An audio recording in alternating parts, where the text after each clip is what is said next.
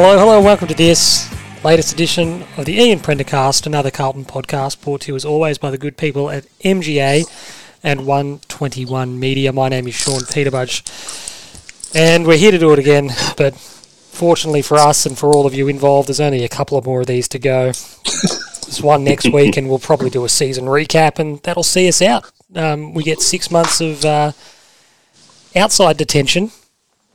Or what do you want to call it, Dr. Davis? What do you get? You get like leave from the prison for a day release. Well, it's a day. They do talk a day release, but we're obviously getting a little bit longer than that. So we kind of end up having our. They do talk about. Is it having our sentence communicated? Is that what it is? Where they're letting us out for a little bit longer and to see.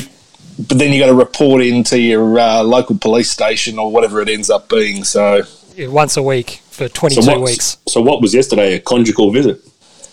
Well, one of us got fucked. Well, somebody got fucked. Yeah. Very, very good. How are you, Dr. Davis?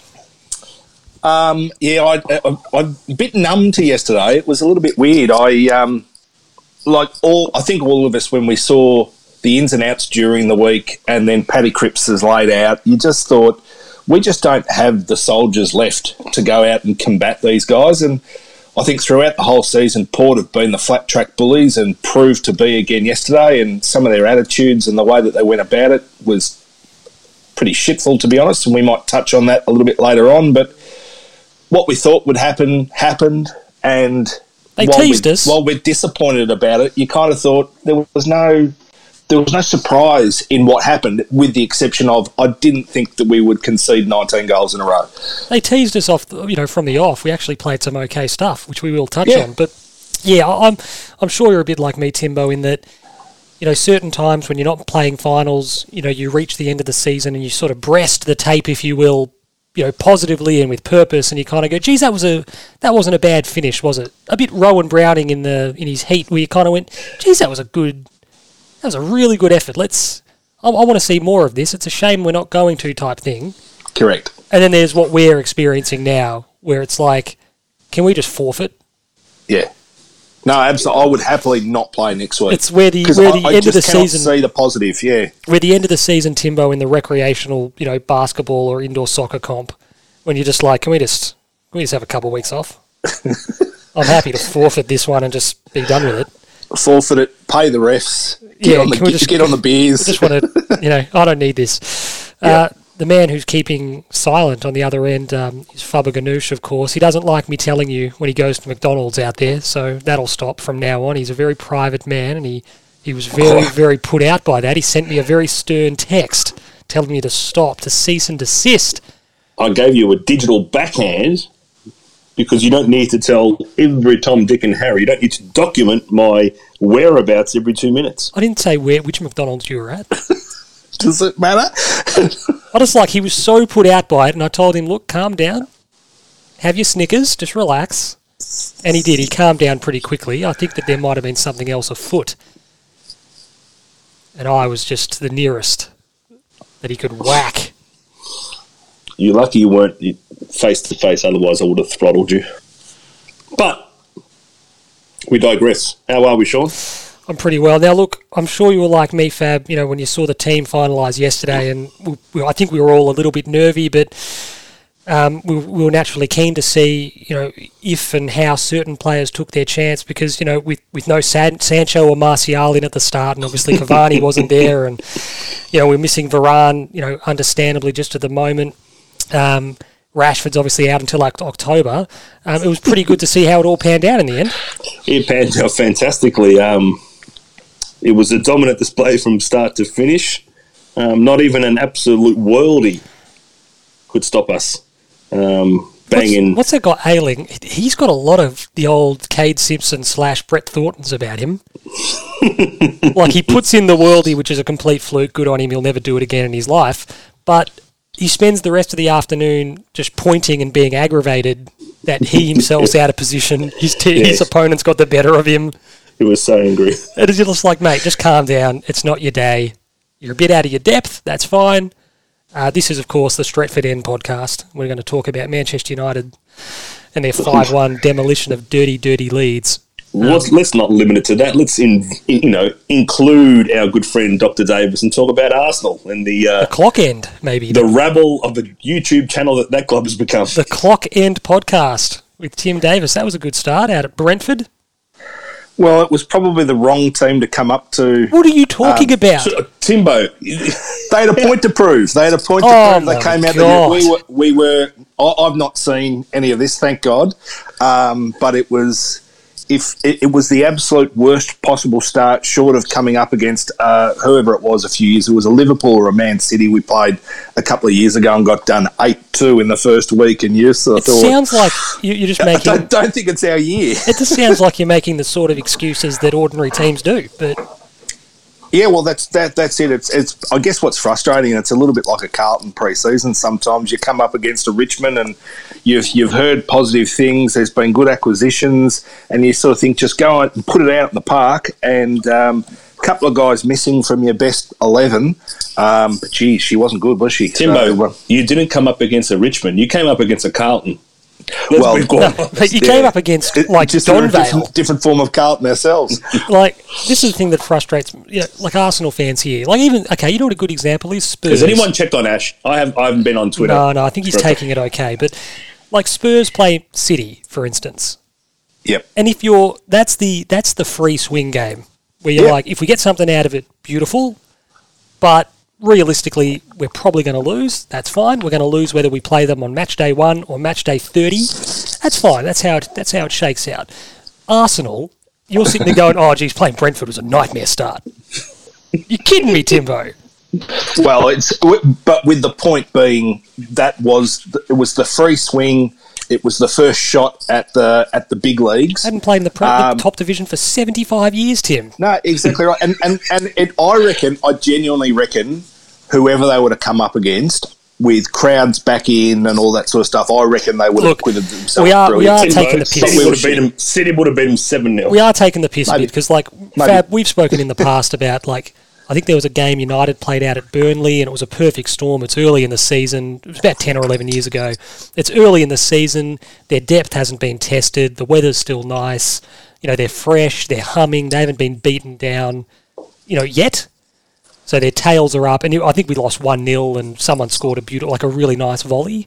And you're kind of going, in retrospect, you can see that result coming. If we played them in 6 or 8 weeks' time, they're good. So we are taking the piss out of you, Timbo, but Arsenal are in a world of pain. They are a soft target, is what they are. They are going to be just. Who's worse, Arsenal or Carlton? Probably Arsenal. Yeah, because I think Arsenal has the expectation they should be a little bit closer than what. We had the expectation that everything went right this year. We'd play finals. But nothing did. So you sit there and go, here, I'm saying it again, Em's going to be so upset with me. It's your thing. Last week you said it, you got caught in a loop. You said it about 5 times in 30 seconds. I thought you were broken. I was talking to my wife this morning and realised I was saying it there as well. And I thought, I've got to find a different phrasing. Just don't fight it, Timber. Let it go. There are similarities, though. Arsenal, for instance, go out, they need a central defender, and they spend £50 million on Ben White. And you're like, this could be disastrous. Yep. It's not that he's bad, but you've paid double what he's worth. It might be you need him to be really, really good. And because until you actually see them in action, you sit there and you go, yeah, okay, you want him, you've gotten your guy, you've brought him in, let's see what he's got. And you see what he's got, and you're like, can we return him? Again, exactly like Zach Williams. Is there a cooling off period? Very good. No, but it was very pleasing, obviously, from a number of fronts. Obviously, when your team gets a win, it's great, and your team leads off the season with a big win against a big rival, it's even better. But I think, obviously, the images beaming back home to us of stadiums packed to the rafters and all that was quite chastening, quite confronting, and quite frustrating. I think we'll all agree. Yep. We want to kick off with a Prender DJ wrap up, Fabian. Yeah. Well, you've caught me out. I was expecting this to come late. But last week's track was what do they call it? A mashup, an MTV mashup between Jay-Z and Lincoln Park. You're a bit street like that, don't you? You fancy yourself a bit of an urban grooves, bit of rap kind of guy, don't you? I like everything. Yeah. I do. There's elements of every type of music that I can't stand. There's elements of every type of music that I love. But I did like that Collision Course 6-track release. I thought it was pretty good. But numb for the result, because I think that's how we were all feeling. And encore for Murph. And shout out to Jay, Ash, and Timmy Dub for getting that right. Perfect. Excellent. Well, we'll start with Murph just before we kick off into the game itself, and just a retrospective on the departing club champion. It's a really sad day, not just simply the result, but it's very much the end of an era, in a lot of ways, in that, one club player who came to us at what we hoped was the start of something and sort of leaves us unfulfilled in a number of ways, but having done, more than we could have bargained that he would, do individually. But just a great Carlton man, Fab. Absolutely. Absolutely gutted that the performance that we trotted out for him in his farewell wasn't befitting of the character of the man and the footballer. Murph gave his all for the club.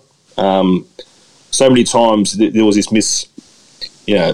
misconception or this perception that he wasn't tough. He put his body on the line and copped some absolutely horrific injuries in the process, in doing everything for the club. And he will be remembered by blokes like me, but especially at the younger generation. He's one of the greats of their era.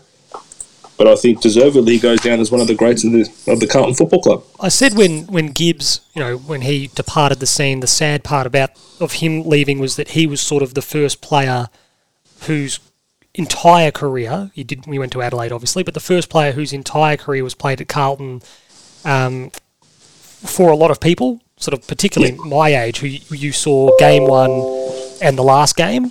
And Murph is that example, obviously dialed up to 10. But Timbo, Leckdog put together some really nice stats, just some raw numbers that, put his career and his contributions in the Navy Blue Guernsey into sharp focus. Number one all-time for tackles, number one for clearances, number one for inside 50s, contested ball and goal assists. Number four, all-time for Brownlow votes, rebound 50s and bounces, and number 3, all-time for total disposals.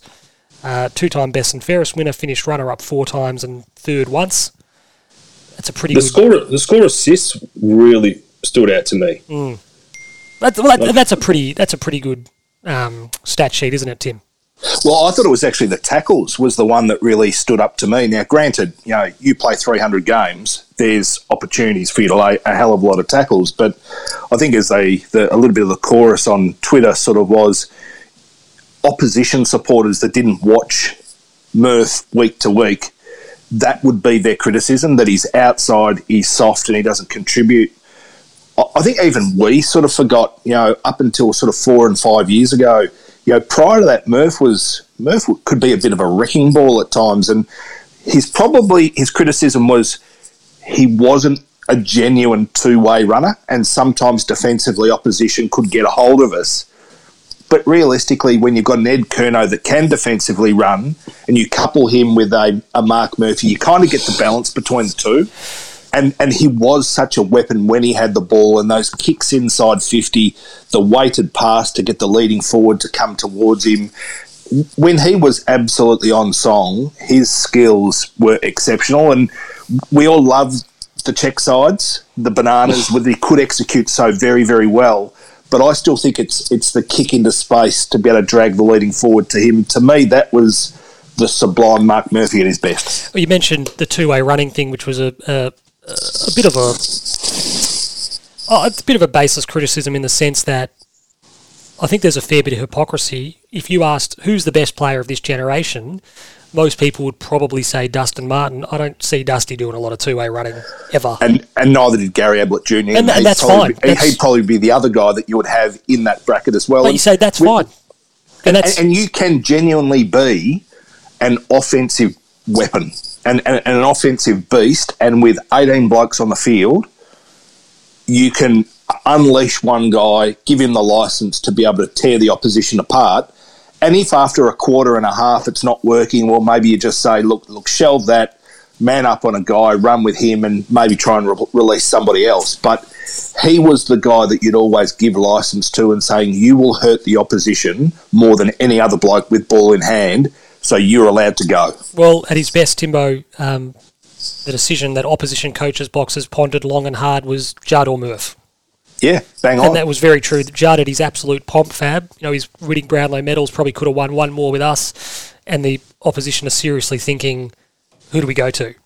Yeah, and that's what you need. You need that dual threat, because if you do tag Murph, then good luck letting Juddy get off the chain, and vice versa. And he's 2009-10 through to about 2013. He was genuine class.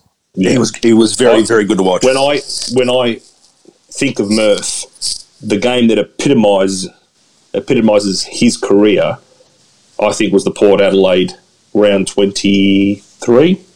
Yep. I was in Apollo Bay, and when he screams at Jared Waite to give him the ball as he runs inside 50, I mean, Waite had made the decision of I'm going to have a shot here. No, you're not. And I would have loved to have been a fly on the wall to hear how loud Murph yelled at him and exactly what he said. But then when he hit it, and it was just not such only a crisp does he hit finish. I've rewatched that. Not only does he hit it, Eddie Betts is on. Yep. And in space, and he needed to kick it, and he did, and it was Captain's goal.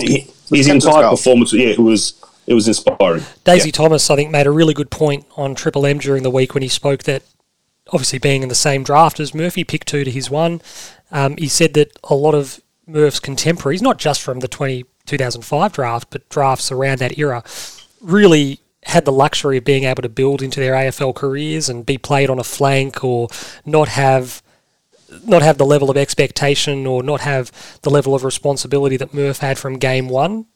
Murph came into the game, people talk about how Walsh has adapted, or Matty Rowell, last year. Murph would have won our best and fairest in his first year. Yeah. Had he not been injured. He finished 9th. He missed 9 games. Yeah. So he hit the ground running and was absolute class from day one. People probably forget or take for granted how exceptional the first part of his career was as a young player, and then obviously the middle part of his career when he really hit his straps. From everyone here, from everyone in the Carlton community, from everyone who listens to us, obviously congratulations on an outstanding career with us. We wish you all the very, very best with whatever comes next for you. You've absolutely deserved a well-earned break, well-earned rest. Absolutely. And he's really got us a couple of... Well, did he have another boy, or was it... A little girl. Yeah, little girl. Well, he's got a father-son, father-daughter potential. So he's done his job on and off the field. And does he get to Zerby's reserve relatively soon, Sean? Is he going to be running around for East Doncaster with Simon White and Sam Rowe and his brother Lee Murphy at any point in time, do you reckon? I don't even know why he'd bother. Murph doesn't strike me as someone who is going to play local footy. I've got nothing to base that on. I'm the same. I'm just like, why would you bother? Yeah, I mean, do it if you want to play with mates and your brother and have a run around or whatever, but, I've just got a feeling he'll end up there. That's just, I feel it in my waters. Let's put the feet up. Well, and the reality is, local footy these days has their own sort of salary cap. And he'd be a junior player. Well, this is it, because he was a Beverly Hills boy. He's a one-pointer, so you can bring him in. They can play 4 games in a season. He can play 10 games in a season. He only costs you 1 point. It just comes down to what level of interest has he got. And Fab probably hits the nail on the head. If you've got young kids at home, you probably want to spend time around young kids, and you don't want to end up have any unfortunate injuries, touch wood. But by the same token, if he goes, I want to, he has gone through an era of a lack of success at Carlton. He's going to go to East Doncaster to get that success, is he? Oh, yeah. It's going to fill that void. He turned down Geelong and Hawthorn in the mid-2000s, and he's thinking, he just wants to enjoy it. You know where I'm going to get this success, Fab? He's Donny. It's like you and I, Sean. We never won the Champions League. No. But those indoor soccer finals... Six indoor soccer premierships fill a void in my heart. That Premier League trophy. Just, I feel more fulfilled in my career than Steven Gerrard. Yeah, exactly. Yeah, I've got more success to my name. Well, he's never walked any miles in your shoes, Sean. He wouldn't know. He has no idea what a Monday at the post office is like. In terms of the game, we'll transition on to that. Actually, there is a Stevie G at the post office, is there not? It's a completely different surname, man, everything, yeah. Yeah, but there's a Stevie G. Yeah. Is he an older guy with a grey beard? No. No, because I got really excited the other day. Thursday, we went up and had fish and chips for lunch up at Tunstall Square. Just Captain to Gummy. break the monotony. Captain Gummy. Captain Gummy is an outstanding establishment. If anyone it is in actually is. So we sat there, we had our fish and chips, and off in the distance, I saw a postman in his fluoros, in his PPE, right up the very far end near the bakery, or near Dolce Mio. Okay. Fabian, and I thought, my God, it's Sean. But it was odd because it was like 1 o'clock, and I thought, Sean's a morning man. No, Sean's not going to be there at 1 o'clock. So I got very, very excited. I have been and gone. Realised the guy looked like he was about 75 years of age, and I thought, that's not Sean. Tim got excited, mounted the curb. I did. Trying to take him out. Like, oh, shit, it's not Sean. It's not him. No. If you ever see me out on the road at 1 o'clock, it's a mirage, Tim, because absolutely no chance I'm out there past 11. Because you're lightning fast. I am the world record line up and down the pool. Yeah. Just a streak of fluoro cutting across Doncaster Road with the flash. Now, we want to talk about the game. Do we have to? We don't, but I think, look, fair being fair, they started What's to well. be said that hasn't been said? Let's be honest. Okay, we've got to just let me host the show, Dickface, and you can chime in when we throw to you. I thought we started well. I thought the pressure was good. I thought our ball movement was good. We were taking risks. We were shaping up in an unconventional way, given our availability. We were being unpredictable, and it was sort of good. Our defensive conviction was good. Our intensity in the defensive contest was good. We weren't exposing our defence, and you sort of went, this is actually not bad to watch. It probably won't last, but geez, this is encouraging in a sense that we're fronted up against a team that would have viewed us as an easy kill, and we're making it difficult for them. And they were playing accordingly. Like, they were waiting for somebody else to start it. Yep. We had them absolutely on tilt. It was great. And we just, whatever happened. We're going to talk about the ins and outs of it, I'm sure, but you just kind of went, this whole thing is a microcosm of not just our season, but the club, our coaching, our playing, where you sort of thought, a good start isn't good enough, Fab. No. Like, 35, 40 minutes of this effort isn't good enough. Like, it's good. Yeah. The way we were playing. It's what happens next, isn't it? You're like, this is fine. You'd go to the quarter-time huddle, or when we got that 3.5 goals up, you'd be sitting there going, geez, we're getting good reward today. This is really, just what we're doing, how we're attacking this, our philosophy, our mindset. Nothing changes. And then, like the boxer who's just copped a glancing, that the legs got a bit wobbly, and we started to get a bit, oh no. It all became too hard, and I think collectively, not just the players do have to take a lot of responsibility, but I think everybody gave up. David Teague came down and sat on the bench with his legs crossed. Now, if he did that all year, I'd say fine, but he's obviously just gone, well, there's nothing I can do. In soccer, Fab, why does the manager, who's obviously sitting in the dugout, why does the manager go to the touchline? To bark some instructions. To be seen. Yeah. To be a presence. Mark Bosnich, I'm sure we've spoken about this, told a great story about... Give him the eyes. Whatever you're going to do, I'm watching. But Fergie would come out to the touchline, and he would be yelling at someone, he might just be out there going, this is bullshit, guys. As I'm here, and Bozza used the example that, United finished halves well, because Fergie, if he came to the touchline, because the playing group didn't want to get a spray. Yeah. Because they wanted the last 5 minutes was important. Yeah, he goes, geez, we haven't played probably as well as we would have liked. He's not going to be happy, but if I can do something that's good, he won't spray me. And Teague just doesn't command any of that. He comes down and sits on the bench and isn't demonstrative, isn't talking to anyone. There was a look of resignation. It was a look at no ideas, out of hope, out of imagine. We're going to speak about that. Yeah, but Sean, if he had ideas, he would have showed us that he's got some by now. We're going to speak about this. So, before, we obviously need to motion now into everyone's favourite segment, the 121 Media Big Question. Plural.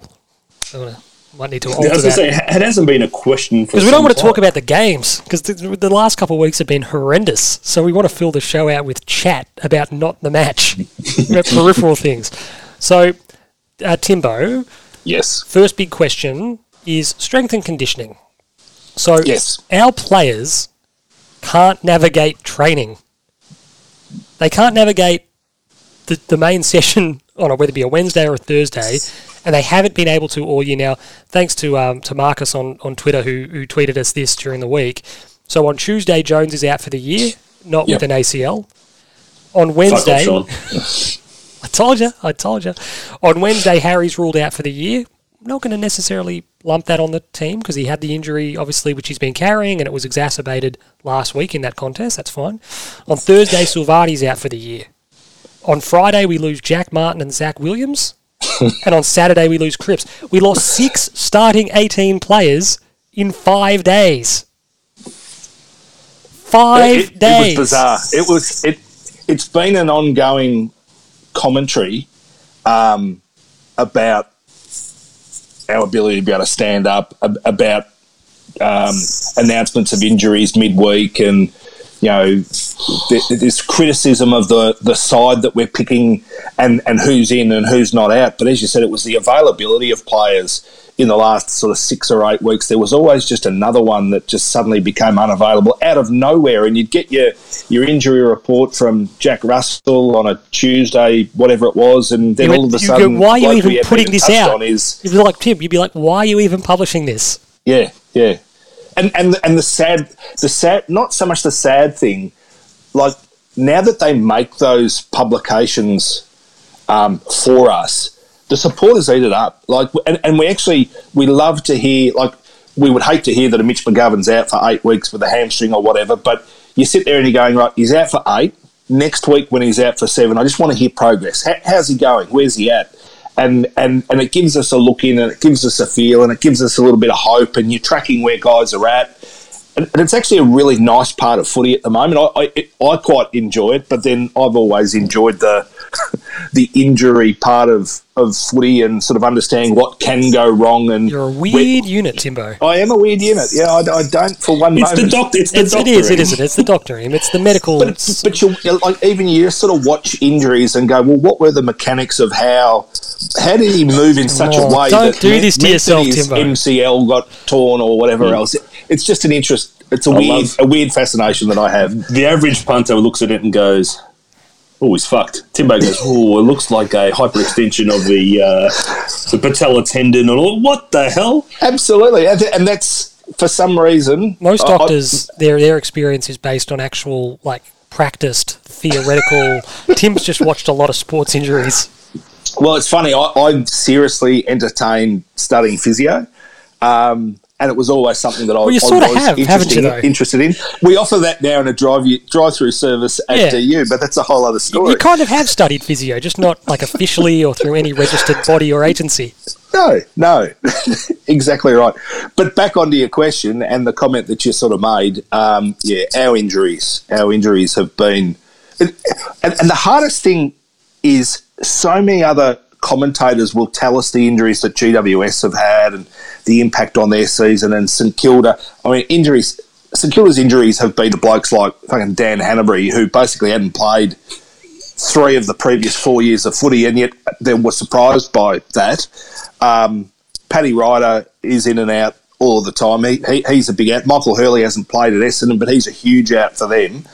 And as we sort of said, you could put together a pretty damn good starting 18 for our football club, and yet you will not even hear a whisper from the media that Carlton has been compromised in any way, shape or form. Do you think it's all our own fault? Do you think that's an interesting topic? Do you think that's because there is significant pressure on Andrew Russell, and that pressure is obviously to retain his position at the Carlton Football Club, our club communication strategy has always been a little bit bizarre. Do you think that's as much about protecting the employee? Because if we go out and do what a normal football club would do, which is stress to your commentators, geez, we're cupboard's a bit bare because A, B, C, and D are out. Geez, we're really having to blood youngsters who might not be ready because X, Y, and Z are missing as well. Well, that just creates the question about why are they missing? Geez, there's a lot of them. So we actually want to spare ourselves that conversation. Yeah, look, you're probably right, and you've gone to great pains at times during the year to talk about the voice of Marco Giudice, the voice of Brad lack Lloyd, thereof, and the lack thereof. There is nobody else that's sitting at a rostrum, Kane Little, telling us the plight of the on-field football club. It's been left to David Teague. And he's he's more process driven. We understand that. So he's not going to walk in.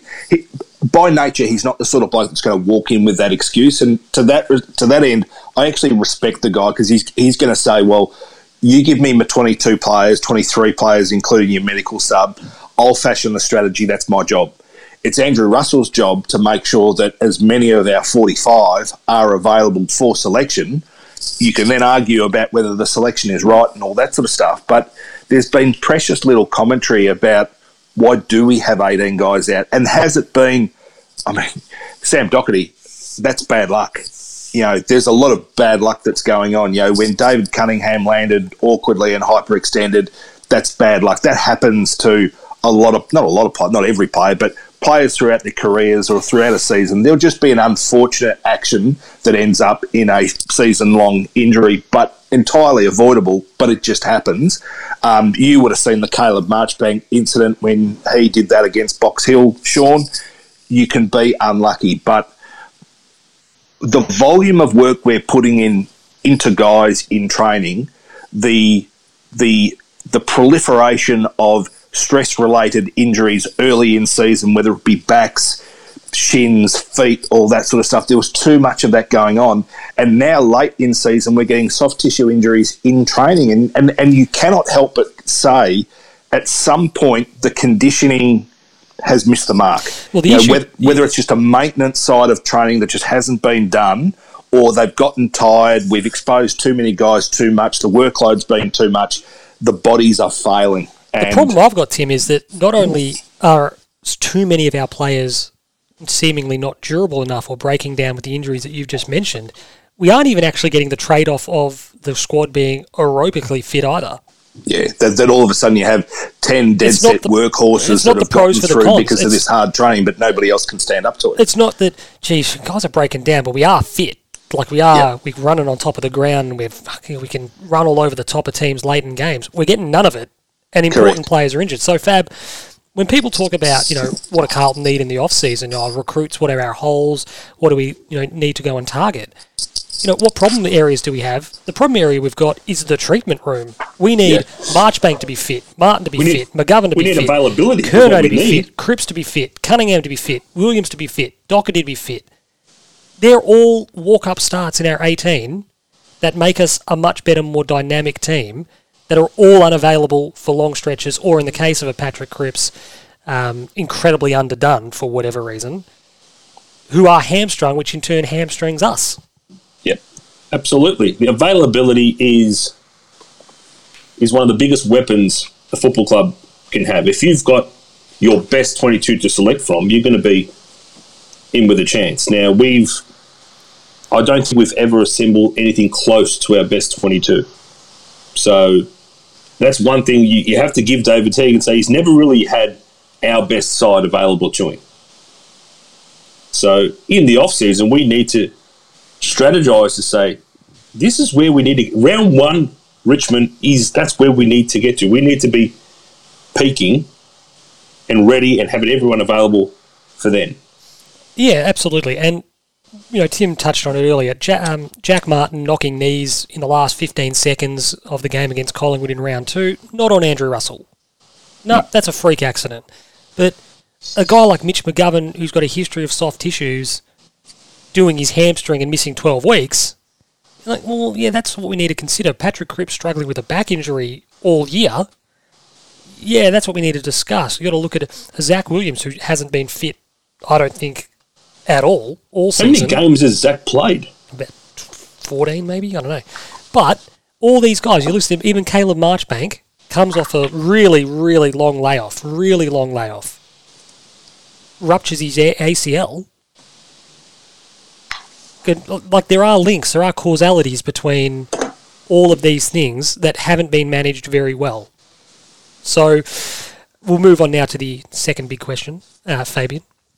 So the answer is 14 games for Zach Williams, for what it's worth. That was another great pull from me. Oh, Sean, you've got it in front of you. I don't. No one is thinking that. Can I share my screen? No. I just imagined he'd miss 14. Anyway, I was correct. No need to labour on that. So the board challenge and the review, Fabian. Now, we've largely abstained from comment on this, and to be honest with you, that's due mostly to a dearth of information or explanation, for a lot of it. What we need, it's obviously been delayed until February. I think they said it was meant to be in a couple of weeks' time. We need someone from the club, Sayers, whoever it might be, is the incoming president. We need him to front up about a lot of things, but explain why you want to push through these motions, mate. Like, there are certain changes, Fab, that they're putting up that would pass uncontested. Absolutely. Like, should be I don't even know if they realistically, if they even need to go to a vote. You'd kind of go, most people would go, not a problem, just pass it. But there are certain others that you need to sell to the membership base. You actually need to sell to us.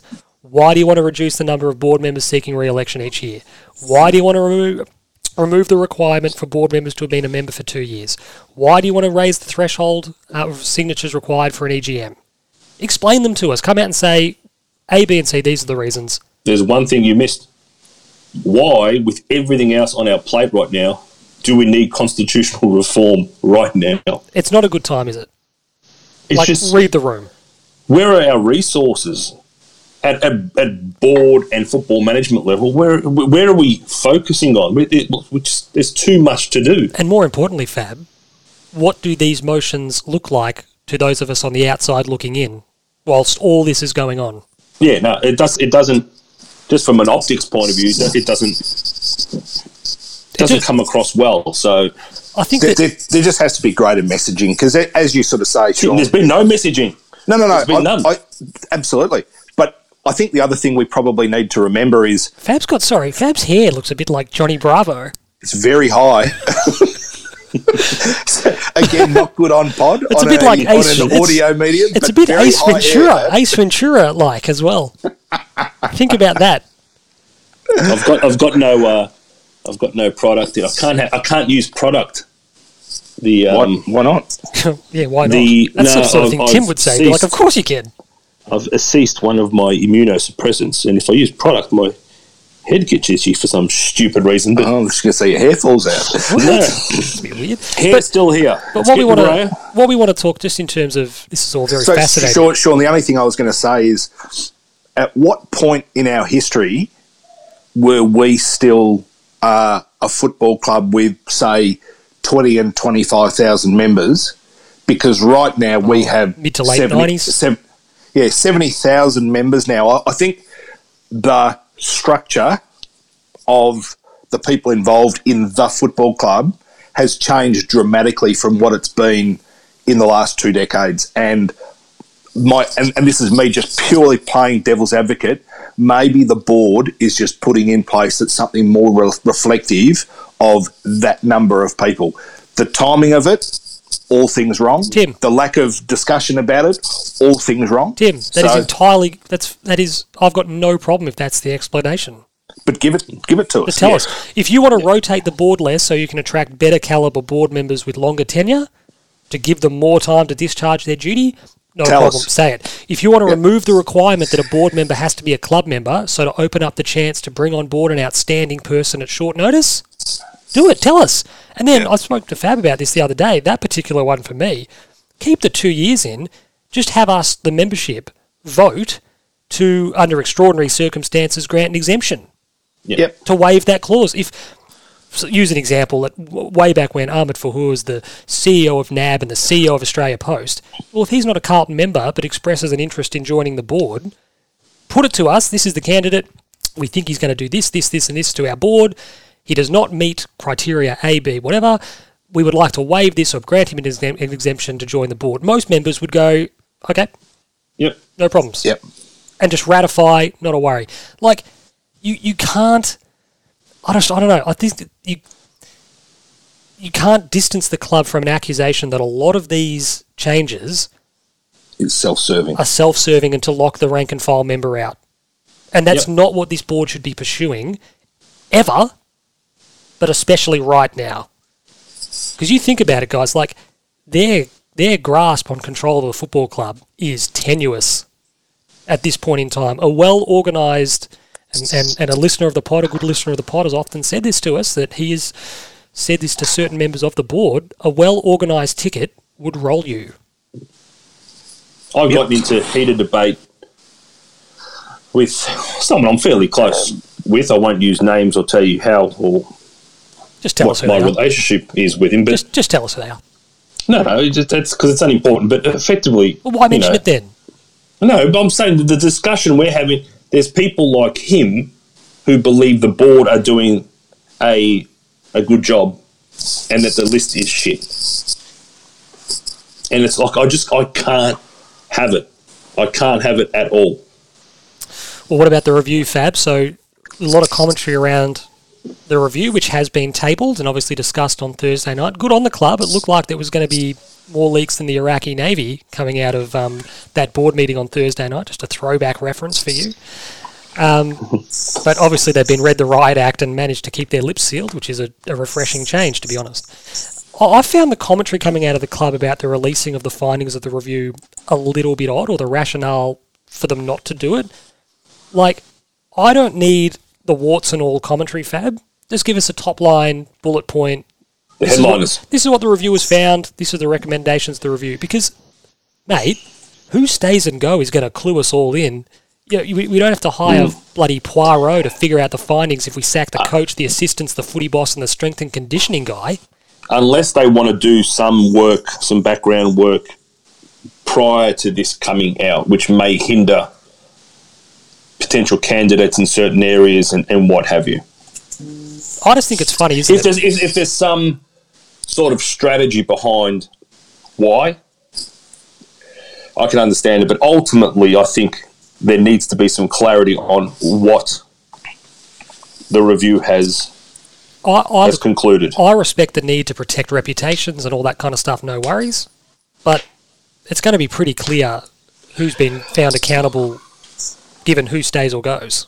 That's, we're not going to, it's not going to be a puzzle to put together. We're going to go, okay, well, obviously they were found to be this and they're not up to it and we're going to try someone else. But Timbo, look, last one on this one. The fact is that the next couple of weeks are incredibly important for key figures at this football club. They get one chance to get it right. They'll live and die on what happens in the off-season and the start of next year.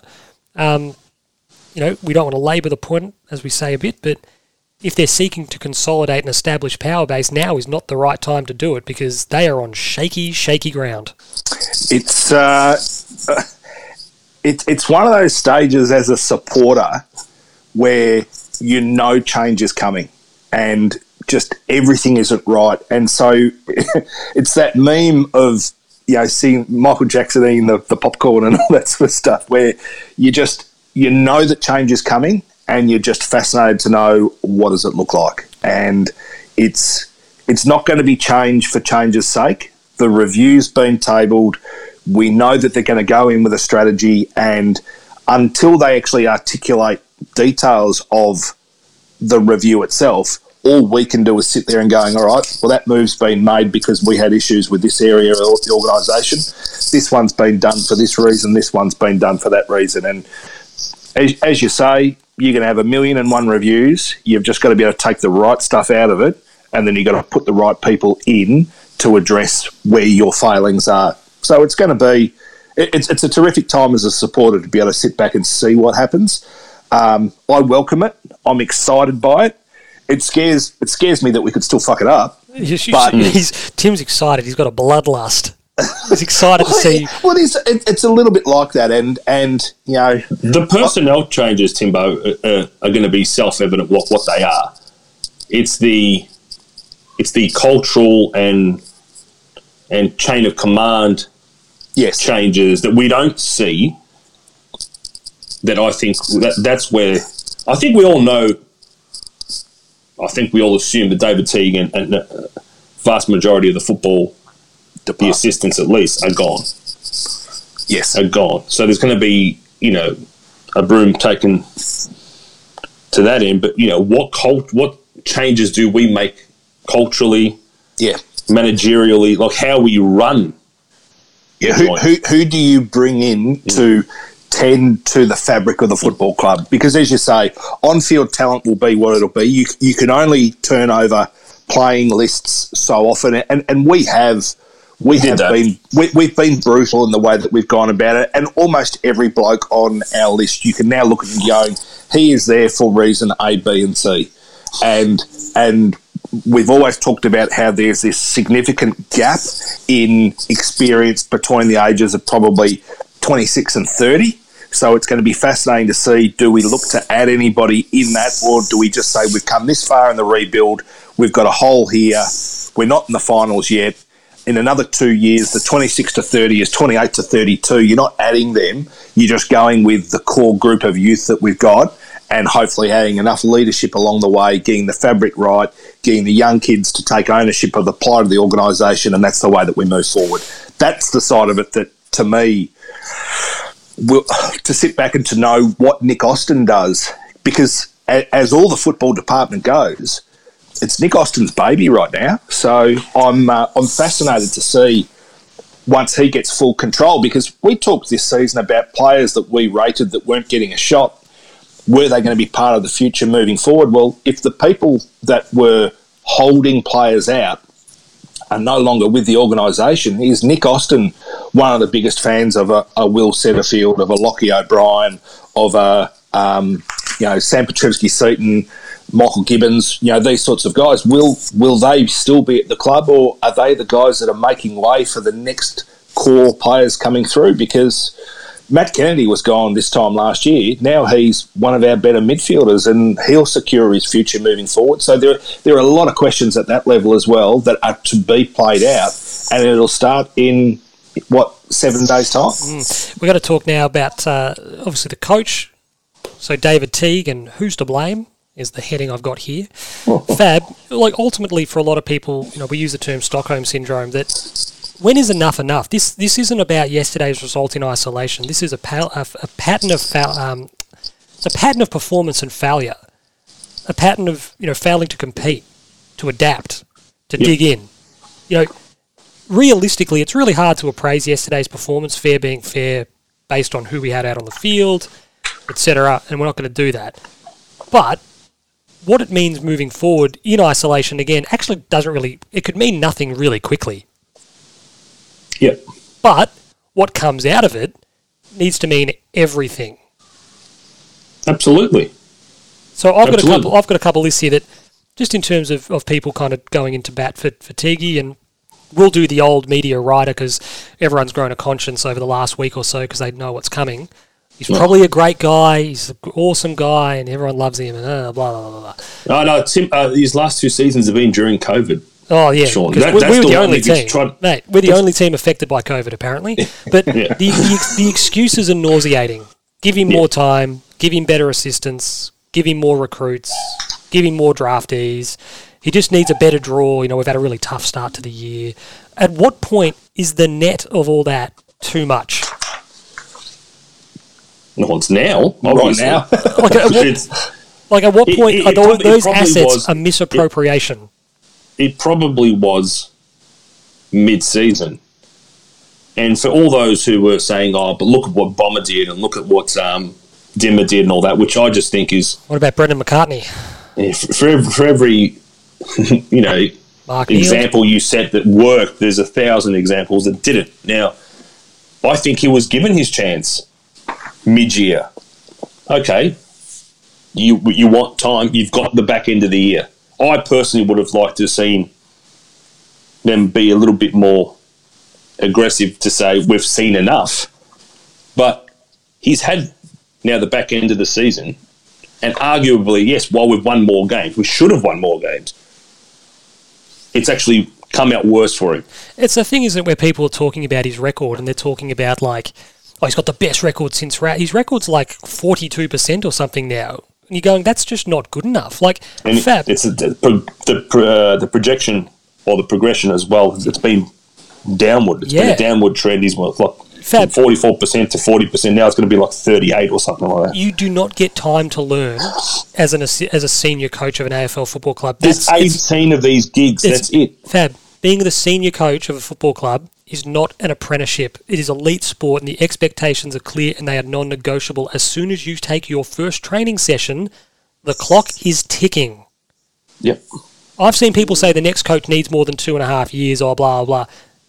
No, what gives you time, Fab, what buys you that time is results. That's right. And that's not necessarily wins, just an improvement in method, an improvement in consistency, an improvement in individual players. If we can see that Essendon and North Melbourne and Adelaide and even a Sydney, that these teams have rocketed past us, that's when you ask questions. Because they've had less time to get it done. If it's a recognisable game plan and style that everybody goes, we are absolutely all in, this is the way that we're going to play, we're learning it a bit, we're putting a few more kids in, and it's the steps backwards to take the steps forward, you're going, well, I'll take another 38% season if there's clear and obvious direction. Tim, you know what it is? You have to be able to see the little pieces of the puzzle coming together. You Correct. have to be able to see a game plan. Us as a group for 2 years, we haven't seen it. And, you know, everyone has said, is Teague the guy? And for so long, so many of us were saying, well, I'm not going to hang him out to dry because I can't make a judgment on what it is yet until I understand what it is.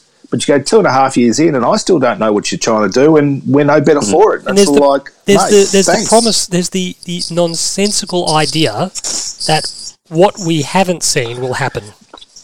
Yes. Which is just dangerous. And that this guy is the absolute best guy in the entirety of the Australian football industry. David Teague is the best person to be coach of the Carlton Football Club right now. Can't have it. And this is the thing, Fab. Like, you know, as we said, you got to see all the little pieces coming together. You got to see the game plan. You got to see us executing what it is. You got to see us being able to adapt to the rhythm of the game. You know, not be beaten the same way every week. We've got to be predictable. The little things, scoring easy goals, or certainly being a lot harder to score against. Like, I'll give you the example, Fab. You're a Chicago Bulls man. The Bulls sacked Doug Collins. Yep. What happened next? What happened next is a story for the ages, Sean. We're not saying that we got Phil happens. Jackson in and went on to become one of the greatest franchises in history. But the Bulls, the point being, the Bulls would have been well within their rights to go, things are actually quite good, aren't they? Won a playoff. But like, we're making the Eastern Conference Finals, and we are getting better. Like, things are good, but somebody went, they can be better. Be better.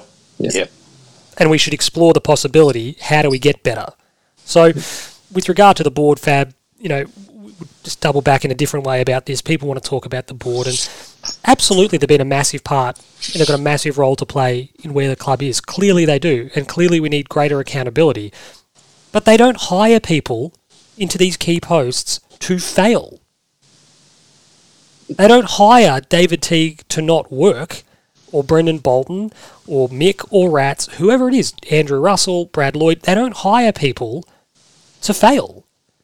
But once it looks like, geez, this isn't going too well, it becomes about how quickly can we identify it, how quickly can we be decisive, how quickly can we realise, might have got this wrong.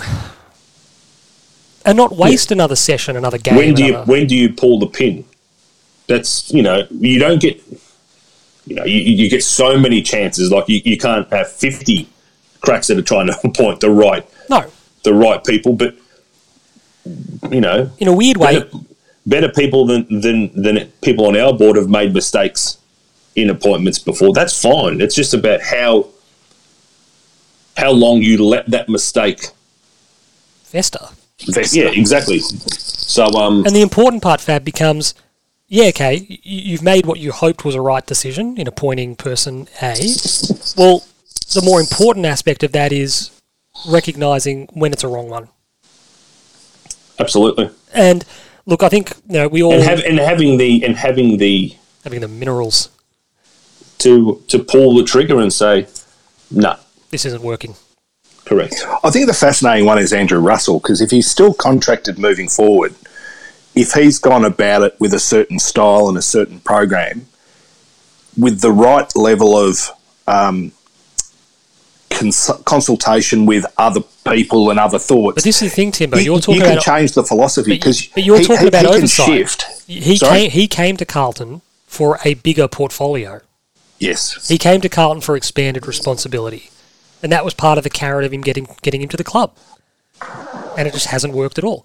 And look, ultimately, everyone in this, we're all guilty, every single one of us, of wanting a conviction, for lack of a better word. When things go pear-shaped, we want a conviction. Who's to blame? Well, it's not just as simple as David Teague. There's a lot of people to blame, and hopefully this review can identify the faults and the failings and where we need to improve. We'll move on now to our character, Timbo. Now, we need a blood transfusion in the off-season. You spoke about leadership. We need, preferably somebody who's got a bit of hard bark on them. I'll use that phrase again because it's one of my favourites.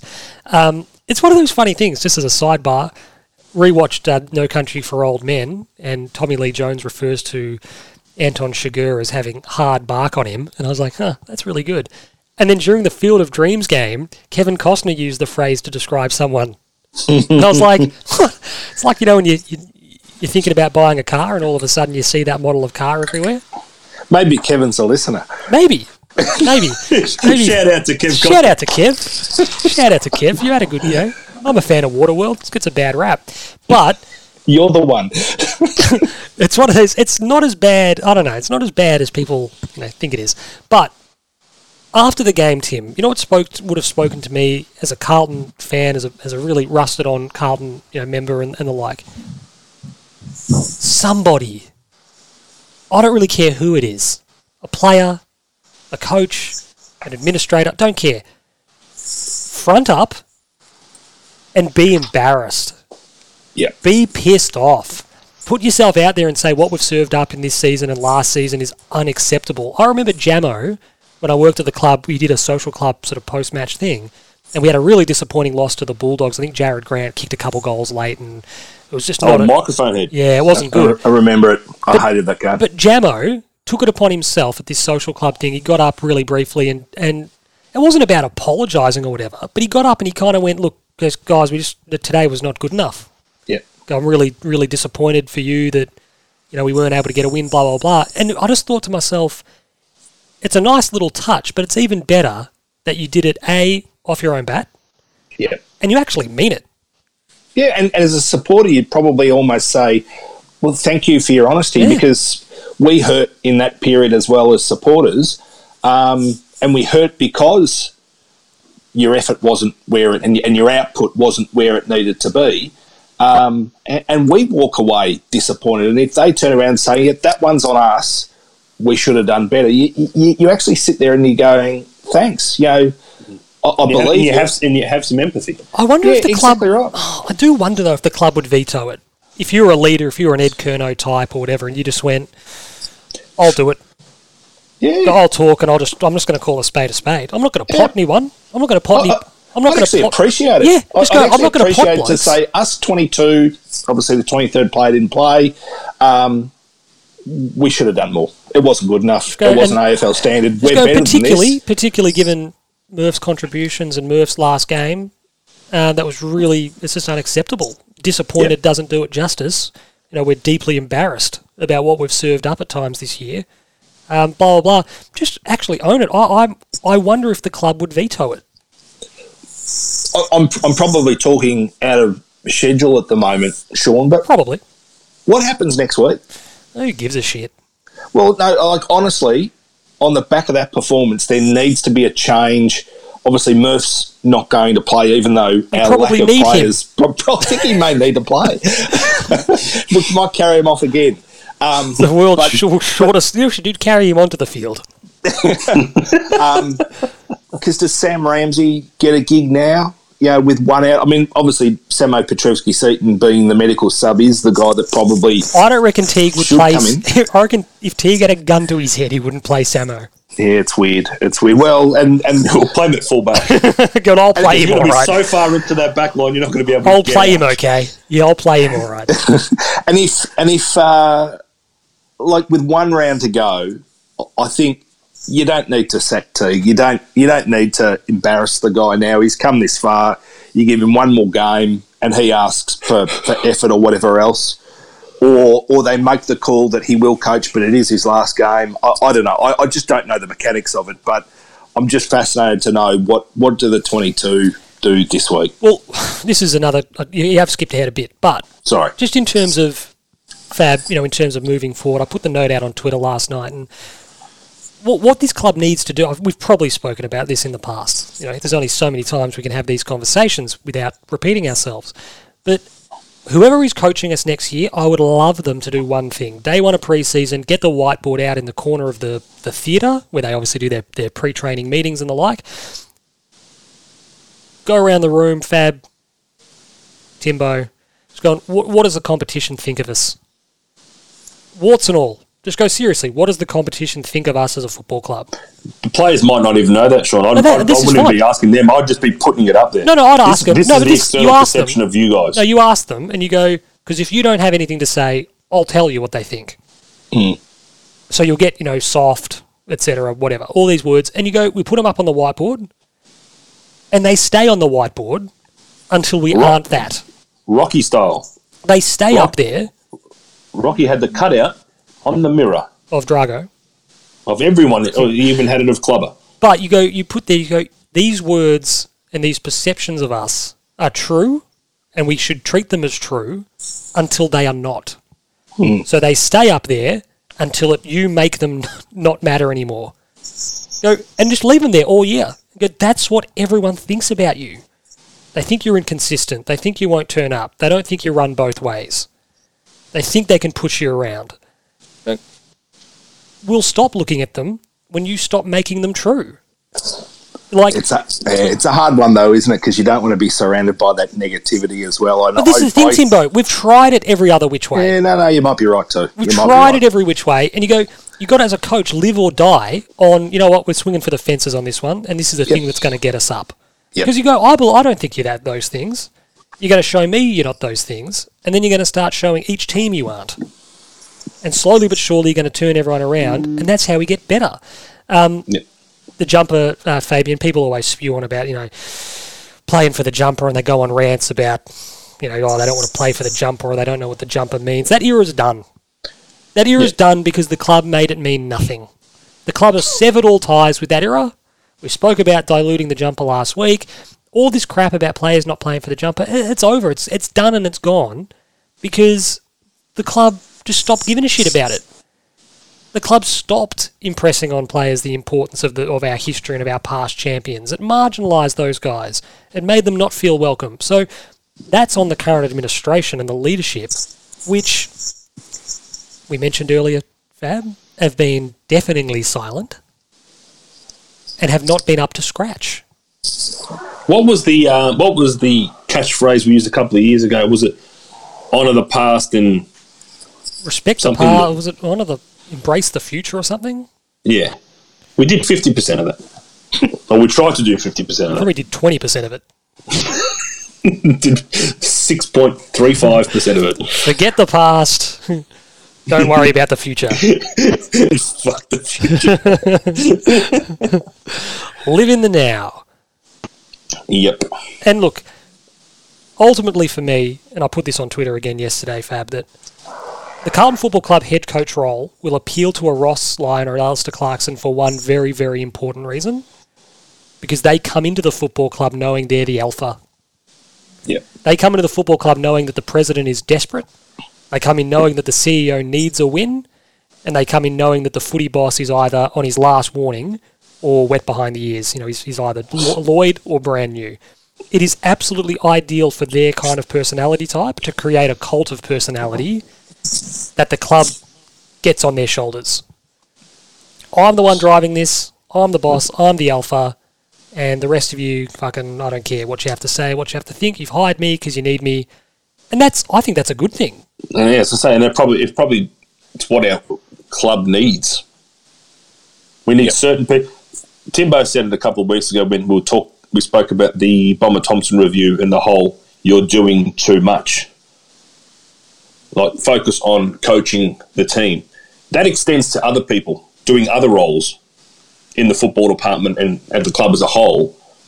You need to focus on A. Stop worrying about A, B, C, D, and E. Your job is A.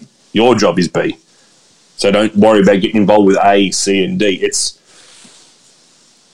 Don't worry about cutting A's legs off. I don't think the non-football people will be telling people like Ross Lyon and Clarko what to do. No, which is good. Because you need to have unflappable faith and confidence in your own ability. Yep. And you look at a guy like T, he just doesn't have it. That's the end of the big questions. What do I want to see yesterday, Timbo? You know what I wanted to see? Just wanted to see some care. And for 45 minutes, I reckon we got it. Yeah, we did. Fair being fair. We actually got a bit of it. We got a lot of it early. You just went, gee, that's good. And we went Josh DeLuca very early, but when wheels fell off, it was embarrassing. It was really embarrassing to just sit there and, to be honest, I expected to be smacked 60-plus points.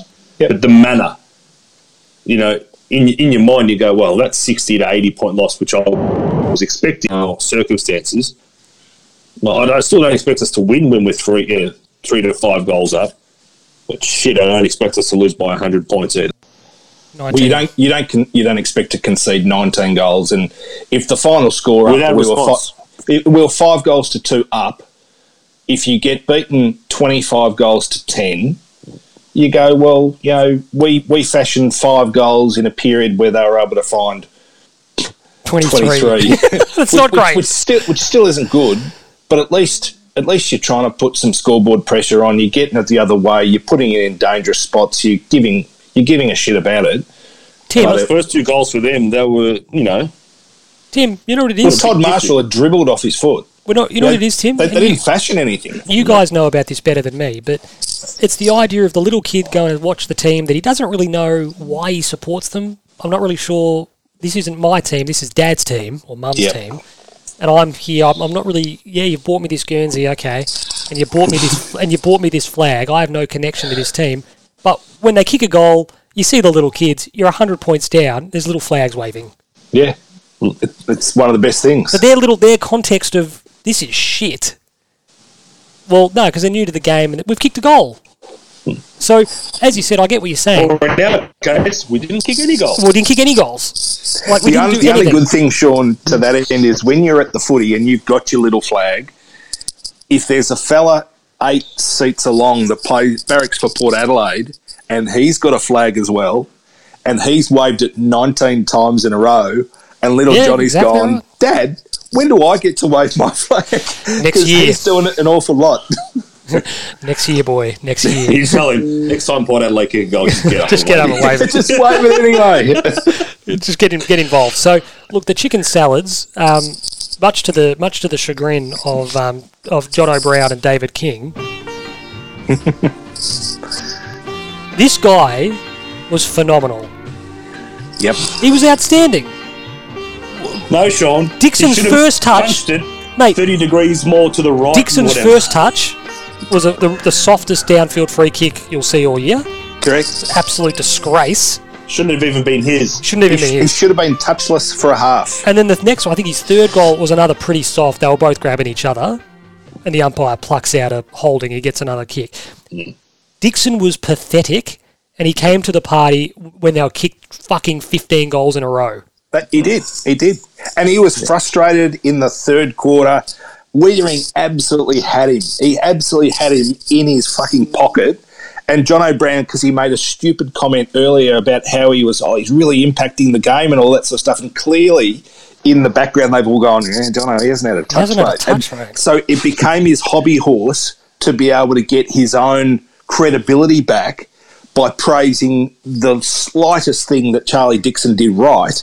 In the meantime, all he needed to do was say, actually, Wiedering's probably got a hold of him today. He's definitely outplayed him, And, we all remember the day that Liam Jones was in great form going into the Sydney game for the last game of the year, and he actually still played quite well. But Buddy kicked 10 on him. And if the way that they talked about Charlie Dixon during that game, you would have thought Weeders had 10 kicked on him. That's the frustrating thing for me, Timbo. Like, we are obviously biased. We've got our rose-coloured glasses on. But at the same time, you'd go, geez, 4 probably flatters Charlie in the end. Fucking oath. Given the performance of his direct opponent. I think 2 would have flattered him, to be honest. Yeah. Yeah. No, look, once they set the narrative, and a lot of the times it's unjustified, like, they just stick by it. Yeah. Aliir, he had a good game. I'm not going to say he didn't, but Jesus Christ. The way we moved the ball, mate. The way we moved the ball, you and I could have played across half-back and got a couple touches. Yeah. And Charlie was trying to get a couple of cheapies and all that sort of stuff. What about the one where they were crapping on about Charlie? I tweeted this as well. Charlie led out to the fat side of the ground and Aliir didn't go with him. The only reason Aliir got the ball, so Charlie had read that initially Jack Nunes had shaped to go across the centre line to switch because he was facing that way, and Charlie set off out to the fat side where there was nobody there.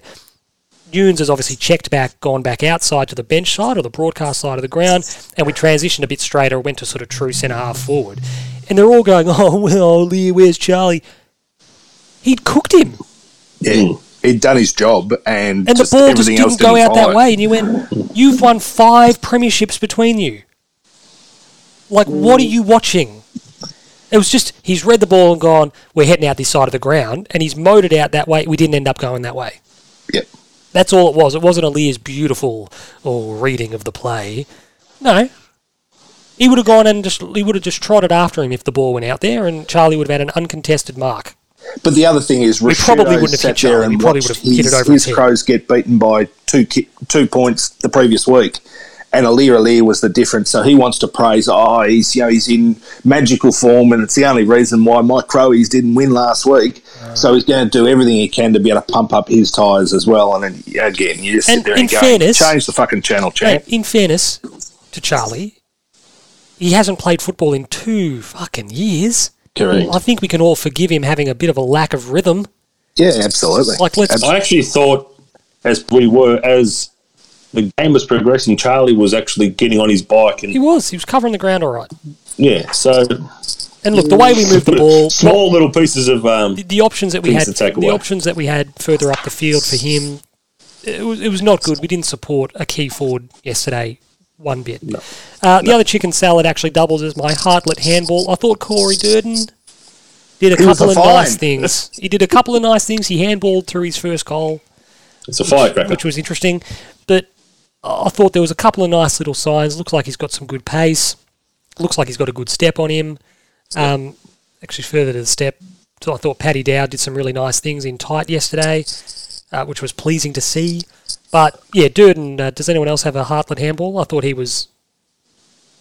Yeah, I think he was absolutely the heartlet handball. The tackle on Carl Amon, left of screen, so it must have been, first quarter maybe even, where he absolutely drilled him just outside 50. And sort of he's gone, I'm going to tackle you. I'm going to tackle you with some genuine intent as well. You've gone, okay, we've been waiting for something. You've given it to us. And yeah. Put him on his backside. Yeah, it was fantastic. And you thought, there's a bloke that cares about it. He's been waiting for his opportunity and he's taken it with both hands. So I loved it. I thought Brodie Kemp at times was good. He was putting himself in the right spot. He seemed it was a hard day for him in defence. Yeah, horrible day. And like he was shifting between Todd Marshall and Peter Laddams playing his first game of footy at 192 or whatever he is, with the ball coming in awfully quickly. He looked nervous, and I thought a couple of times he wasn't quite as clean as he might have been. But realistically, he was no worse than Sam Phillips' debut against Essendon, where the ball just didn't bounce for him. He couldn't get his hands on it, and yet we obviously have an opinion of him as well. So terrific that he got the opportunity. And collectively, was much better against Essendon though, Timbo. Whereas Brodie Kemp was playing inside. He had no leadership around him. Does anyone else? That's what's shit. And this will go on to the chicken shits. It's so disappointing that 2 guys playing their first game, who both come out with the appropriate enthusiasm, get let down by the lack of leadership and support of players around him. Because they've just got to say, this is the way that we go about it at Carlton. He could have walked off the ground yesterday and gone, is that the way we go about it at Carlton, is it? Is that what we're about? We're the inverted Wizard of Oz. The Wizard of Zoe. Mate, they're walking into a sepia. Yeah. They're walking into a sepia wonderland. Going, this is shit. Anyone else got a chicken salad? Josh Honey was my other chicken salad. Just his start, his intensity, his speed, his finish. He was lively. He was fantastic. Yeah. Okay. So that was what I wrote down as my chicken salad. Chicken shits. I got a couple. We spoke about fitness, which is obviously a concern. We've just sort of touched on, and with the Wiedering chat, the isolating our defence and how difficult it was to play in our back six. And nobody defends like we do. We've spoken about that a number of times this year. It's why we're so easy to score against. We don't need to labour that again. Imagination. We've touched on it a few times. So up in the coach's box or down on the bench when Teague went down there, we're getting monstered. We're getting absolutely annihilated. What did we do? What did we change? What did we have a look at? It appeared to be nothing. Nothing by the looks of things. Funnily, it was hard. I'm sure they tried to do something. This is the thing. You're looking at that going, be bold. Be a maniac. Be an absolute mad scientist, because we couldn't win a clearance to save our lives. Funnily, what my attitude is? It's much easier to explain a 20-goal loss where you've visibly thrown the magnets around and just tried everything and gone, we've moved him here, we've moved him there, we've just had a look at a whole bunch of different stuff. It's much easier to explain that and justify that and rationalise that than it is a pretty meek 95-point loss that you just sit and watch unfold. Yep. Like, surely you'd at least be able to front up in the press conference and go, we tried a few different things, we moved A here, we tried him there, we thought we'd give this guy a look there, Stocker in the middle, Kemp, a little bit higher up, maybe thought we'd try Kemp at centre-half forward for a little bit, push Mitch McGovern back, blah, blah, blah, blah, blah. There's so many options and permutations. Throw the magnets around, at least so we can see it, and we can go, oh, that didn't work, but at least we tried some different things, and the margin blew out by 4 or 5 goals more than it otherwise would have. Who gives a shit? Because just try something to disrupt the rhythm of the game, Fab. They look resigned, Sean. We seem to... The coaching staff, David Teague, if he is a reflection of his overall coaching staff, he looked resigned. We seem to plan, and I'll be interested to get your thoughts on this, Fab. We seem to plan for one thing, which worked yesterday for a while. But as soon as it stops working, we don't have anything else. And it's almost... It's almost...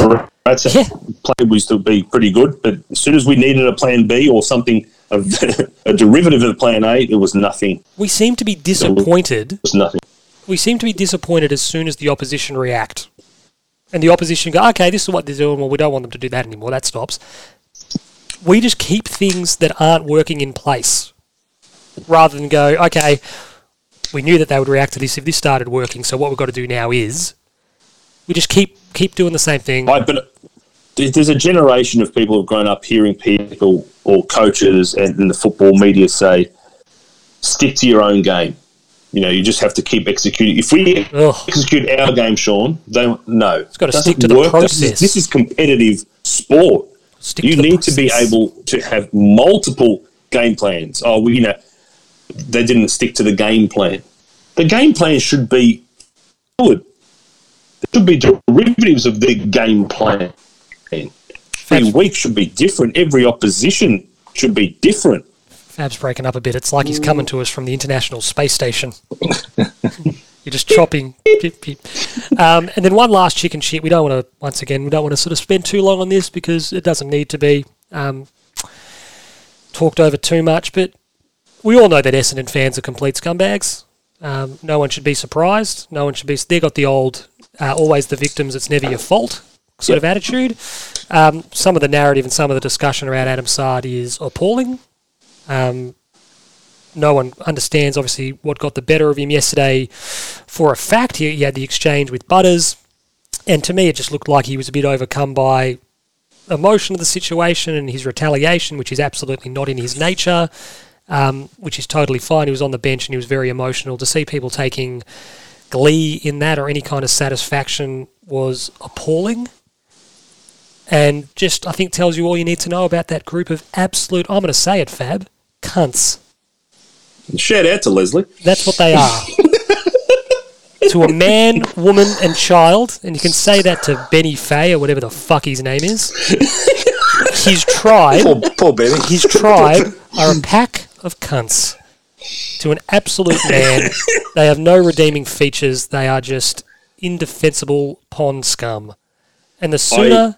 I don't disagree with anything you are saying, Sean, but I'm starting to get sick and tired of getting any sort of enjoyment at looking at other opposition. And I know that's not what you're doing. You're just pointing something out, but I'd rather just focus on my own club and not have to worry about them. That's exactly what they're not doing. Yeah, I know. This is a team that should make finals and should be playing finals this year. Is Butters in trouble? No, I don't think so. The S.I. Morales Memorial Buster Nut Most Heart Award, I think this week there's only one man that gets it. It's Jacob Wiedering. Yeah, okay. I was going to say maybe Josh Honey, but I'm happy with Josh Jacob Honey, Wiedering. he was okay, Tim. No. But the list is short. The list is very, very short. His nut was busted, Jacob. So he was down there, one out, in the cage with the big grizzly bear. That 40-metre punch was sensational, wasn't it? It was a cage match, wasn't it? Can I just go back, and I jokingly mentioned it a while ago, but when David King said, if Wiedering had his time again, he'd punch it a little bit more boundary side. Like, David, for fuck's sake, you cannot control... Speaking shit. When you're wrestling Charlie Dixon, who's arguably one of the biggest blokes in the league, to get side on and manage to get a fist, do you think he's directing it? No, mate. Mate, this is a guy... David King, this is a guy whose entire career was about being an unaccountable, rebounding halfback. Yep. He would have not the slightest understanding of being in a contest, let alone with a man the size of Charlie Dixon. He said some things yesterday, Kingy, that were legitimately embarrassing to hear come out of someone's mouth. What about when he was... That was embarrassing. What about the tackle that Travis Boak? I'm big on protecting the head. You got to protect the head at all times. Travis Boak slammed his own head into the ground to win a free kick. He got tackled. He landed on his hip. Maybe that's not a free kick. No shit, dickhead. Fucking painful. Now we move on to the... You've got mail. The mailbox. So we'll whip through a few of these quickly because Fab's got to be out of here soonish. Daniel, is Kemp going to be a long-term mid-forward option, or they waste him in key position defence until he leaves for a better club?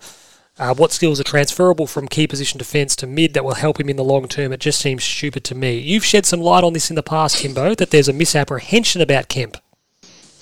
Well, it's funny. He's and I said it on Twitter this week. He was been a career defender. When he got selected as part of the AIS AFL Academy, they challenged him in a few of their practice matches and they played him through the midfield. And he's a good footballer, so he ran with it. He started finding the footy. He impacted games, and they started playing him. When he'd play up at Murray Bush Rangers, he would still be more defence, but they were starting running a bit more midfield. And then during the National Under-18 Championships, when the game was on the line, they tossed him forward, and he bobbed up and he took a couple of marks. He kicked a goal. If it wasn't after the siren, it was as time was running out, and won one game for Vic Country, and he really genuinely impacted. But that was purely pinch hitting. When we recruited him, I did think we've probably recruited him to be a midfielder eventually. But any guy who's cutting his teeth, and we've seen it with Liam Stocker, just because you've been recruited with a certain set of skills doesn't mean you debut into that position. So he will still do an apprenticeship, and his strengths and what his David King Onewood is in defence. So the fact that he played there, albeit against a tall forward line, and we were short on soldiers down back, it was obvious that was where he was going to play. But even with a full list, he would have been playing off a half-back flank, back pocket, manning up on a taller guy when he debuted, regardless of when it was. I think, Timbo, too, that particularly at underage level, when you're Brodie Kemp's size, there is the lure to chuck him in the middle because he's just big and he's domineering and he can go and win some ball. Yep. Well, and look, the day that he hurt his ankle, the syndesmosis injury, he was playing an intra-club match and he was playing sort of more midfield that day. And I think they said he'd had 8 possessions in the first quarter and he had it on a string. He'd done a really good pre-season. And from a sliding doors perspective, if he never had that issue, then maybe we would have seen him playing a lot more midfield throughout the year. But he didn't, so he hasn't. And again, what becomes fascinating is, we'll re-sign him and extend him another year or two or whatever the time frame will be. He does another big pre-season. He puts a couple of major injuries behind him by a further 1 or 2 years, and we keep on moving forward. So that's all we can do. Fabian, we've got a blast from the past here. One of the pod's OGs, Stephen Reitman. Steve-O. Still driving the buses, still listening to us. Still driving the bus. Forgetting the second half, supporters were up and about Honey and Durden and others. How good was it to see the kids take it on? And that's a glass half full. It was good. It was. Look, I think we all sat there and thought, it's refreshing. It's refreshing to see all these kids who have been waiting for an opportunity to kind of take it. Collectively, they were all kind of in and, the energy was up, and just to see them actually getting some reward for it was good. Unfortunately, it just didn't last too long. No, and that's understandable with young kids, obviously. And it wasn't on the kids. Like I said, it wasn't on Kemp or Durden or that. Honey. When the wheels came off, it's their first game of AFL football. It's like they would have been looking around going, what the fuck do I do? And there was nobody around to kind of help them out. No. Peter Carrick said the worst part is not just the fact that it's the same old place. We're in the same old place again. It's that we're totally irrelevant. Nobody cares what we do until we sack a coach. The opposition clubs don't fear us, and commentators and opposition fans and experts don't think about us at all. And that's what we spoke about earlier, that don't ignore that. Make sure that everyone in the club, everyone in that playing group has a cause, and the cause is to rail against that and to win back that respect. Put it up on the whiteboard. Refer back to it. Like, to make sure that you should actually have some pride and some chutzpah, as the aesthetic beast would say, to own your performances and to go, I don't want to be known like that. I don't want my reputation to be that. Fab, we've spoken a lot about the whole everyone loved the fucking Last Dance, yet have not taken a learning out of it at all. No. And you go, yeah, love the Last Dance and, Mamba mentality of Kobe and that crap, but you've got to actually own, well... You got to do it, Tom. I've got to actually go and do it. You actually have to put in the effort and the work. You can't just say, I want to be like MJ. No. There's all the intangibles that need to be done. Was it a Gatorade and all song? the hard work. I had a dream that he was me, like Mike. If I could be like Mike. They want to be like Mike, just without the success and the hard work and the reputation. A dream I move, a dream I groove, like Mike. If I could be like Mike. Craig Foster's got in touch, not that Craig Foster. I think we should consider trading Cripps home. Big calls need to be made, and if his performance drop in the last 2 seasons is due to himself or partner being homesick, it could be a win-win. I don't think the club has a mandate to be re-signing any players until the review is implemented. Well, he is re-signed, and so he ain't going anywhere. We spoke about this, Timbo, when Cripps was not yet signed, that whatever happens, the club will endure. Like, ultimately, whatever happens, who stays, who goes, who comes, who coaches, the club endures. And you just hope that they get better year on year to the point that they can contest a premiership, win a flag. But, no one in our position, except for pretty much... there's probably 3 players who are completely untouchable. That's Walsh, Wiedering and Harry. And it was Cripps, Sean, a couple of years ago. But everyone has a price. Whether it be in a trade or a contract, I'll just keep talking till someone chimes in. Everyone has a price. I agree. Yeah, Am I on mute, mate? I just chimed in. Look, Cripper's been an unfortunate test case because he's had 2 seasons of significant debilitating injury, and had he played for another club with more wins on the board and other certain situations, he would have been rested a whole lot more than what he was. We've asked him to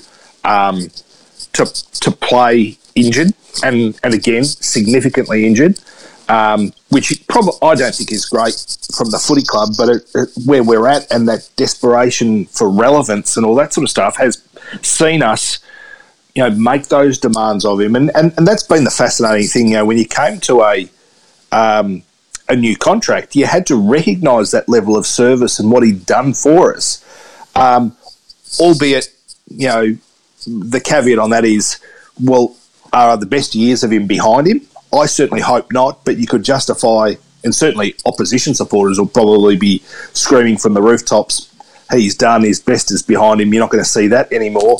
Well, I'm prepared to back in the professional that is Paddy Cripps and work to be the best version of himself that he can be and give us the effort and the hardness and the physicality that is his signature. And so long as he's doing that, then the other 21 blokes work in and around that. Our biggest problem for so long is that Paddy was doing it all on his own. We don't want him to do it all on his own. We want him to be a big cog in a bigger wheel. So the Patrick Ewing theory, maybe. SDP, the picture of the dog, is it a beagle of some description? I'm not sure. Not good with dog breeds. Can you explain to me why SPS was not in the best 22 yesterday? I don't understand all this talk of him being moved on. I feel we've mismanaged him and we're going to toss him aside. It makes no sense. Is there something else going on? Well, Fab, they've just stamped his papers for whatever the reason, whatever the reasons are, and he'll be used as a make weight in a trade for Adam Cherry, you'd imagine. All things point to that being the case, that our first pick and Samo will be heading to WA. I love when people say he's heading home. He's from nowhere near Perth. Nowhere near it. It's a long commute. From 800 kilometres away. Yeah, right? He's probably more. The only person who would spend more time in the car going to and from work would be you, Fab. You're an idiot, Sean. Shout out to all the Uber drivers out there. But yeah, it's a hard one to know. They've obviously made up their mind on him, and he's not alone, and there's a couple of guys that'll be tossed aside with him. Fingers crossed there's a Brendan Favola type situation here where the new coach comes in and goes, no, I want you, and you're not going anywhere. Agree completely. Tom Linton would love to have the new coach spend the first month determining which players really, really want to be winners. Sadly, we just don't have enough blokes that care or have the required desire. In the words of Sonny Weaver Jr. to Bo Callahan, how important is winning to you, Bo? Did he read the playbook? Did he have the $100 at the back stuck to the back of the playbook? It's a good point there. David Patmore, hey guys, love the pod. We can't afford to stuff this up again. Thoughts on Ross? Do his issues with sexual harassment claims in Freo rule him out, especially in light of Carlton respects? If he's out and Clarkson says no, what are the other options? I'm going to say this. The Carlton respects program, I am fully supportive of everything that he stands for. Do you respect the Carlton respects program? I don't think you do. This perception that Ross is some sort of sexual deviant. Yeah, sexual predator or whatever, it's just nonsense. I don't think something of that nature would stand in the way of us appointing Ross Lyon. Very good. Michael Ceravolo, are we the worst side in the AFL right now? We lost to North and Gold Coast. The Hawks are on a roll. I can't confidently say we'd beat the Crows or the Pies again right now. Timbo, I think we probably are the worst team. Well, I think with those 18 players unavailable or not being selected, what's left just isn't up to scratch. And if you're reliant on hardness and effort and some sensational strategy that keeps us competitive, the reality is what we're dishing up just isn't. It's industry trailing. James, it's shit, Timbo. It's shit. It is shit. It's a shame we can't record in person. We would have got Tony on the line. He said Y, not WAY. Y clip, no play is what I got. Quads, Tony, quads. James D, what happens? Just consider for a moment if Teague is kept on for the remainder of his contract. To quote the great Clubber Lang, pain. It's brilliant. It's because prediction. He eyeballs the camera and it's just pain. I like. Is that when they go back? No, it's not. Is it? When they go back to the studio and the guy on the thing goes, "Rocky Balboa was a fine champion. I wish him well." It's like this is the most backhanded thing. We'll go one more. We'll go one more. Prediction? Yes, prediction. John Ryan, what would you do with Fisher over the pre-season? Persist with small forward development, keep him in the middle, or something else? I would play him. This is going to shock everyone. Play him on the wing. Yeah.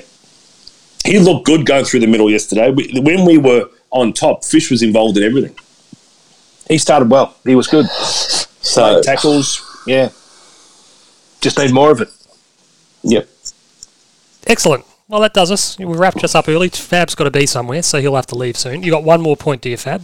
No, I just want to give a shout out to a young girl. I want to share a story as well. Just a young girl called Amelia. She's a 4-year-old who's been recently diagnosed with pre-B acute lymphoblastic leukemia. Her mum, Nadia, is working on a project to raise money for the Royal Children's Hospital Good Friday appeal, something that's near and dear to Timbo's heart. So, look, I just encourage people to, if you're on Instagram, to go to Amelia the Brave with underscores in between the names to just, see her journey. Links to various things are on there. And I know Nadia is working on a project, as I said, to raise some money. So you'll be able to follow that on that Instagram page, Amelia the Brave with underscores in between. So fingers crossed for her. She's a battler, a fighter, and we're all thinking of her. So, if you can, venture over to that Instagram page and follow the links. Here, very well said. Here. Yes, no 4-year-old should have to be going through anything like that. No. Absolutely. Let alone their family as well. Yep. So, I got some news for you, Fab. Just as we go to the outro for this week's episode, the Carlton Football Club, been dragging their heels on a decision that's been in the offing for far too long. I'm not going to make that mistake. You've been sacked as the Prender DJ, and I'm taking over again. So, there won't be any late-night board meetings or scuttlebutt about whether you hold on. I'm sacking you here and now. You're done. You're out. And I will be picking the song again this week. It'll probably be playing now. I don't know. So, how's Timbo going in the podcast? I'm just looking at it right now. So it's prelim final? It certainly is.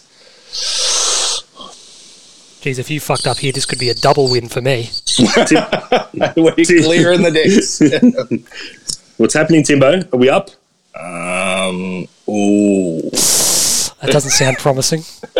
No, I am. The current predictions see the Ian Prendercast with a score of 2,371. Yep. Comfortably accounting for the footy heads at 2015. And I was going to say I'd played the sneaky vice captain loophole. Bastard over here. We said it, Fab. It was premiership or bust. Yeah, well, and look, so next week I will play in a grand final. Clunes Mosquitoes does look like they're going to get up and win. They're looking to score 2,434, so they'd be 63 points ahead of us on the projection at the moment. But old Lockie, and I'm not quite sure who Lockie available is. next week, Sean. No. I'm going to see this to the bitter end. Has a club ever sacked a man? Lockie will be undefeated going into the grand final. This is going to be one of the famous victories. This is going to be, this is the New York Giants and the Pats. Now, I think, has a club ever sacked a coach grand final week? They have not. That would be unprecedented, but maybe have to do it. We might have to. So, excellent. We'll keep a track of that. For Sean Peterbudge, thank you very much for listening in. For Dr. Tim Davis. Always a pleasure, Sean. And for the giant idiot Faber Ganoush. Arrivederci, ragazzi.